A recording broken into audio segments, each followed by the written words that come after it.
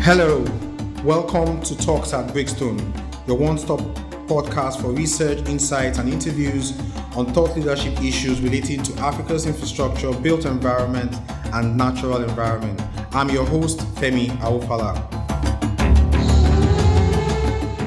On the last episode, we spoke about contractual performance in response to COVID-19, and I had the guests, Mr. Obafemi Oluwayemi, who gave us great insight on force majeure issues and how businesses can relate with the current situation and strategies they can use to make decisions going forward.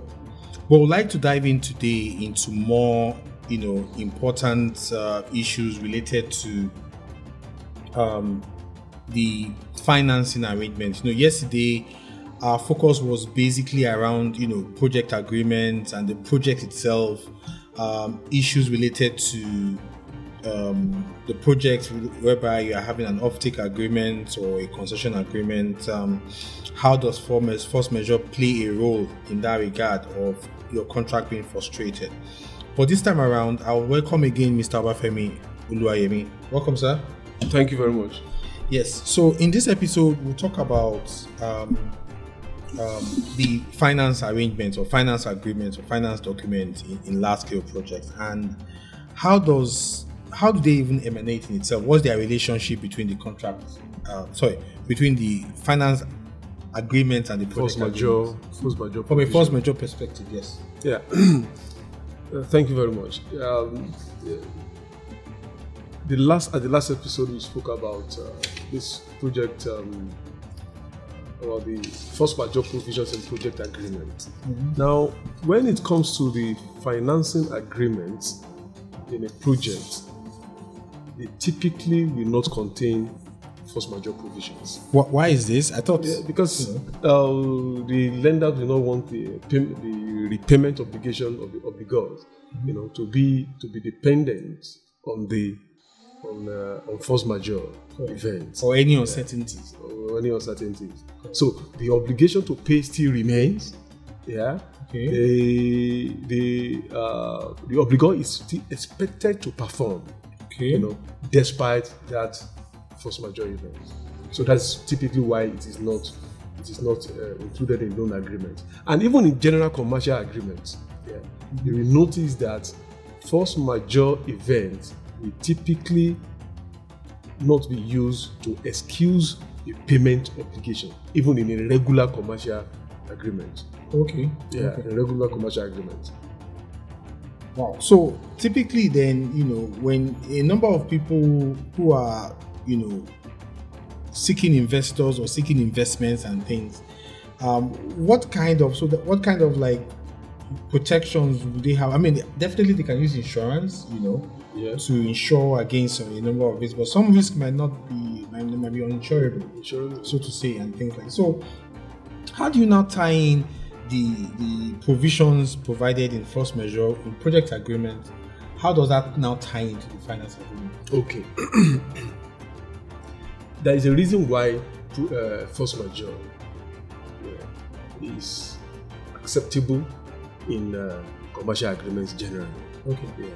And the reality is that the lenders themselves, even though force majeure events are excluded from the loan agreement, they cannot close their eyes to it. Okay. Yeah. So in the project agreement, what the project agreements will typically, the loan agreements will typically require is that if a force majeure event occurs under the project agreement or any of the project agreements, the obligor, which is the project company now, the borrower, must inform the lenders. So there is that notification obligation.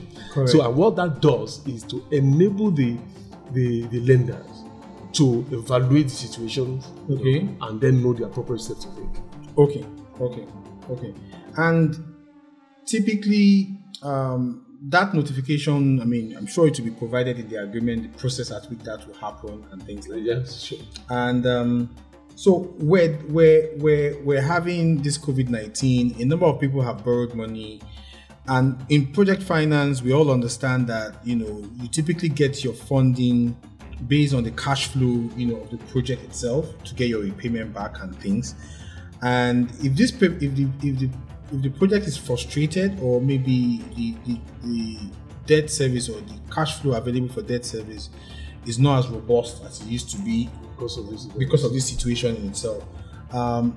If they give this notification, what now happens, or what can what may let me say various implications which can happen depending on the extent. Do they have to wait for a while, and what are the options you think could happen? I mean, we know there will be definitely every project will have its own peculiarities or its own situation. But from your own experience, what do you think will be the main cause of debates? Yeah, a number of things can emanate as a result of that, between the lender and the project company.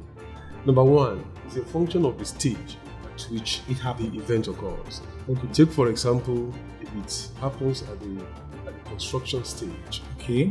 Typically, project loans, the repayment obligation will be freezed at that point. Okay. There is no repayment obligation until revenue starts to kick in. Definitely, yeah. So like a grace period, which they typically have. Interest will be capitalized for that period. But remember, but remember, the lender still has to fund the construction and along certain milestones. Yeah. Would they stop funding at that point? Or something? Yeah, I'm going to get to that. So at that point, no repayment obligation really. Yes. Yeah. Now, but you still need to notify the lender, of the situation. So there are options that they may take. They may look at the situation and say that, okay, at this point, they may stop further disbursement. Okay. Because no work is going on. Okay. And then they are trying to cut their losses. Correct. On it. And then we see how events pans out, whether the force majeure event subsides or abates or whatever. Now, so that because the reason why it is important for the lenders is that the lender looks only to the project for payback. Yeah, definitely. So it's very, very key for them. Like that is what is called project finance. Yeah. You look only to the project for payback. You are not looking at any other assets of the sponsor and whatever. Okay, correct. And in the situation where they need to actually ascertain, first of all, that is there, or the lender feels that no, this project, they don't feel that this is a force majeure issue. This project already has, for example, a long-term PPA to supply maybe power and things like that, and your off-taker is still ready to pay, but maybe from an operational perspective, you might not. So in a situation whereby they don't consider that event or this event serious enough for you not to continue to make your repayment obligations, what basically would can the bank do? Can the bank or the lender do? I mean, yes, there are issues on. I mean, as you said, they might go into a dispute and things, but one has to really certify and look at the business and say that you know what, you used to generate X in cash flow before. We're now generating a little bit lower. Okay, basically what you are talking about is situation whereby you have hit revenue. Yeah.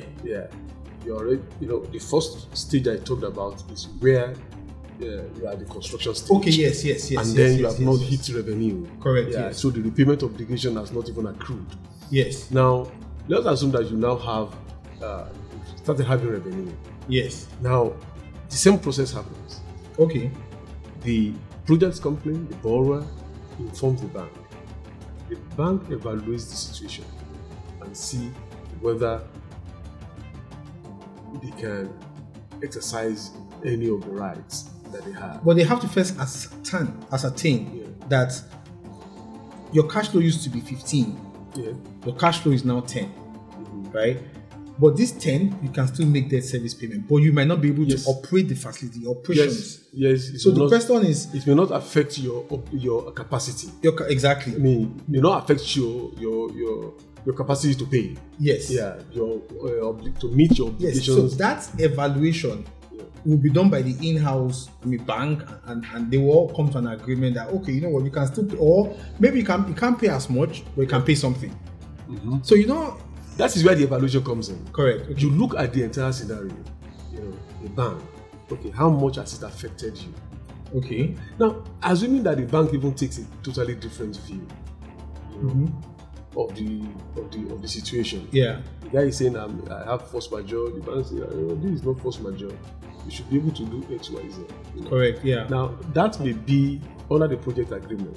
You know that the banks are not parties to the project agreement. Yeah. Correct. Yeah. Now, so if it affects the bank in terms of, they may say they want to exercise their stepping rights. Okay. Yeah. That They maybe want you're not to running the affect business. Yeah. Well, they can step in and things. Yeah. But wow, that's a possibility. So what are the other options? They want, they want to enforce the security. It's a combination of legal and commercial issues that are involved. Correct. Okay. Determine whether sometimes when the banks enforce security, you may have the right to enforce security, but it may not make sense to enforce the security. Correct. Yes. Take for example, there are situations where I've seen situations where the banks obtain the assets that they financed, from the borrower. They kept it; they can't even make use of it. Exactly. So it could have been better if you left it in the hands of the borrower. Let him continue to operate it. Whatever revenue is getting from it, you are going to be liquidating the loan instead of just taking it all together. So it's a complex web of factors that needs to be taken into consideration, legal, commercial, and otherwise, for the banks to be able to make appropriate decisions. But the banks will certainly have plenty of rights under the agreement: the stepping right, the right to sell, and even the right to have a standstill agreement to have the loan workout. Correct. If you think if there's stimulus package from the government, you for can example, structure the loan and all that stuff. So there are a number of options that could be. Wow, I mean, this is a very, very important information, because our audience are a number of people who are involved in projects, and at this point, if you can keep paying your debt service, I think the best thing is to continue to service it. The bank will certainly want to reinforce that. Correct. But what happens in Nigeria or Africans is that any opportunity to even just relax and say, what, maybe they have been trying to pay. Because before coronavirus came upon, the economy has been frustrated since December, late Q4 last year up till now, and I'm not saying that entrepreneurs should not, but when they get an opportunity like this, like they want to just rest. So, let's even just chill. Yeah, but the way they structure the security arrangement in projects, especially some those that are properly put together. There's no you won't be able to escape anything. The account has been you have a pledge over the account. Correct. Do you get? Yeah. You have a legal mortgage. Depending on the nature of the assets. Exactly. You have mortgage of the shares of the SPV. So it's a well thought through, structured process. It's a watertight process. Yeah, exactly. So you can't really say you want to. The account that you're going to collect the revenue, there's a charge over the account. So the key thing is that I believe that there's going to be a number of negotiations that are going to happen from now to the next 6 months, because a number of projects might be frustrated. They may not be able to make debt service payments. They basically need to seek counsel. I even have one that I'm dealing with currently now. Exactly. They probably need to seek counsel. They also need to see their advisors, look at their numbers, again look at their business plan. The lenders need to sit down and assess the situation. I see a situation where we might start having a new set of non-performing loans, not as a result of the economics of the loan initially when they were created, but as a result of the automatic effects of this economic environment in which they find themselves. And I see a situation whereby the government really needs to come, to aid a number of these businesses, give them the right stimulus package, so that they don't become non-performing loans unnecessarily. But that would be very difficult for the government, because government itself is badly hit by low oil prices. So where do you go from there? Well, and that's one of the reasons why things like a partial risk guarantee and some form of high-level government mitigation plans need to be in place now. To me, That is government projects involving government. Your government is a party. But even private projects, because I feel that yes, you're a private developer, you are developing a project. Government believes that they want to create a conducive environment for you to live. Yeah. So the question is, nobody has any remedy that you cannot repay your loan. The bank also doesn't have any remedy that this guy, let's take the security and let's start using it, or the loan will still not come back. So at the end of the day, as a sovereign nation, the government has to come in place. It's not necessarily, because even if you look at the Obama stimulus package in the US during the financial crisis, they gave stimulus package to the auto industries, yes. There were arguments against it. Okay. Now that's the basic idea behind the argument against is the fact that why do you want to insure people that have taken business risk? Okay. Do you understand? So when you take business risk, the business risk is natural to every business endeavor. The chances that you succeed and is for you to fail. Yeah. So when it fails, why do you want to create support for that? Yes. So because in that event, that means you are eliminating that business, the downside of business risk, leaving only the upside. Because this is a one-off event, that is the real reason. If it was like there was a market downturn, or that there was a supply or a market risk whatever, I feel there's a justification for private investors or private business owners sitting with the banks to look at the real economics of each of their projects. If, for example, the power industry have had issues on tariff forever. They've had a number of non-performing loans and things. If you go into oil and gas or refinery or things, but at a certain point, I feel that it's important to pick this situation as an unforeseen risk, right?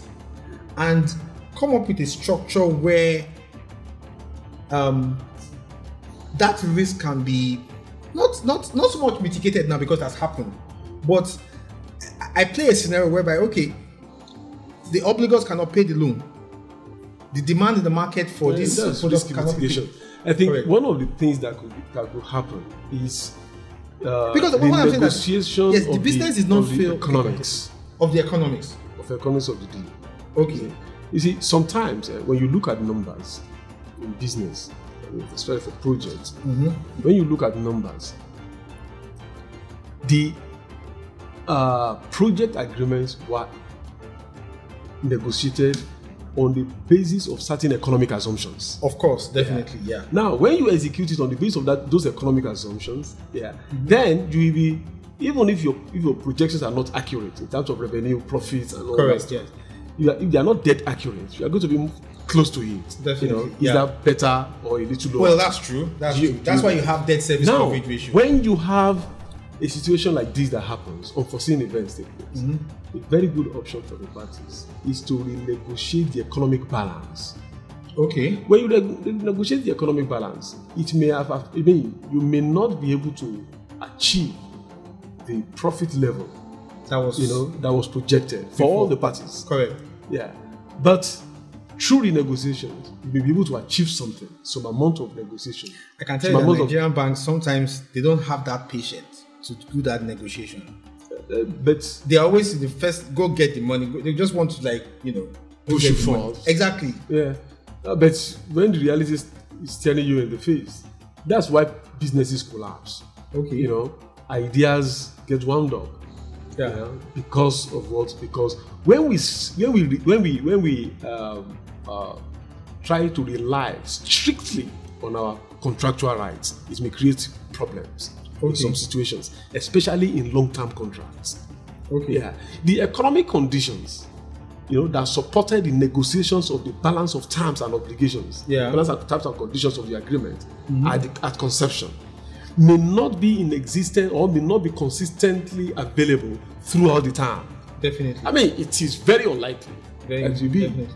So when you now have some sudden change yeah. in events, there should be room for renegotiation to recreate a new economic balance, that will enable the parties to be able to still carry on with the project, for the duration of its terms. Okay, I agree. Now, so I mean, thank you for the real, important, explanation and illustration around the situation of things. So what can you talk about where a loan has already been frustrated and maybe we are currently in a negotiation period? So we've spoken about the construction period. We've spoken about the operational period. Now let's talk about the financial close period. So you've had a term sheet, you've had your CPs being given to you as the SPV.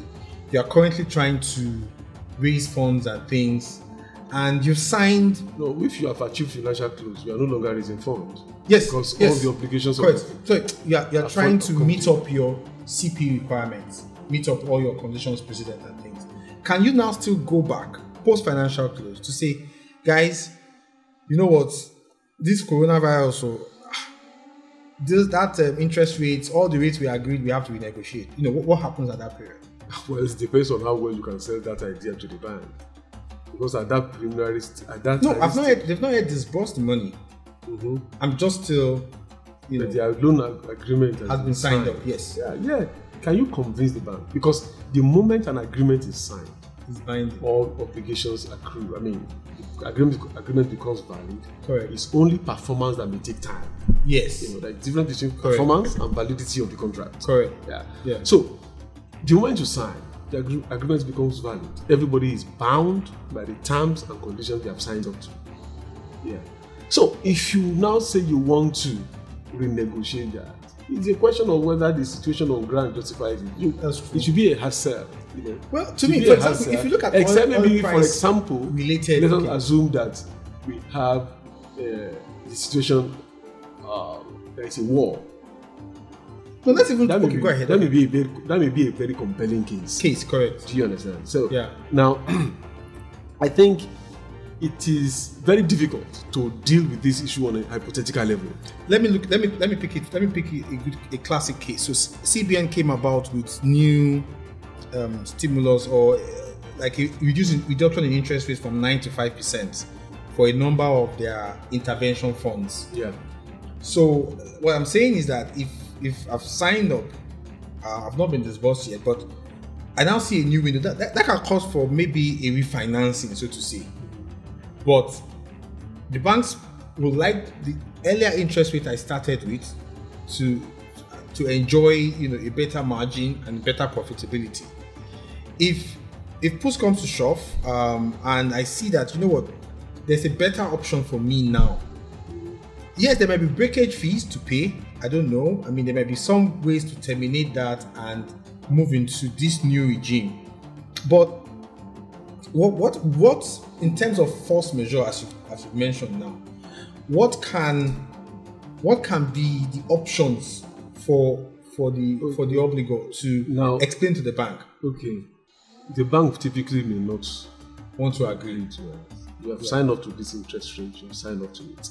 Now, but remember that there are different interest rate structures. That's true. You have fixed interest rate, correct, and this problem can only affect a fixed interest rate structure. Correct. Now, when you have a floating interest rate that is tied to a particular market, indices, indices, or reference market, reference to a particular interest rate in the market, especially maybe the CBN rate or LIBOR or something. So it flexes with what but you also in that situation, in that situation, you don't have problem. Yeah. Now let us assume that you have taken a fixed interest rate. There are also a number of financial options that you can have. Let us assume that the margin is huge. The margin is huge, and then you can approach another bank to take out this one under new terms. We have to renegotiate again, and although they probably will, if they look at the situation, they may say, okay, let's this is what you want to do. You can go on, and then that's true, and then bring down the. I mean, so the rate. thank you so much for the feedback and thank you so much for the information. It's been an interesting scenario discussing contractual performance, under this coronavirus situation, and what are the remedies, what are the issues and things.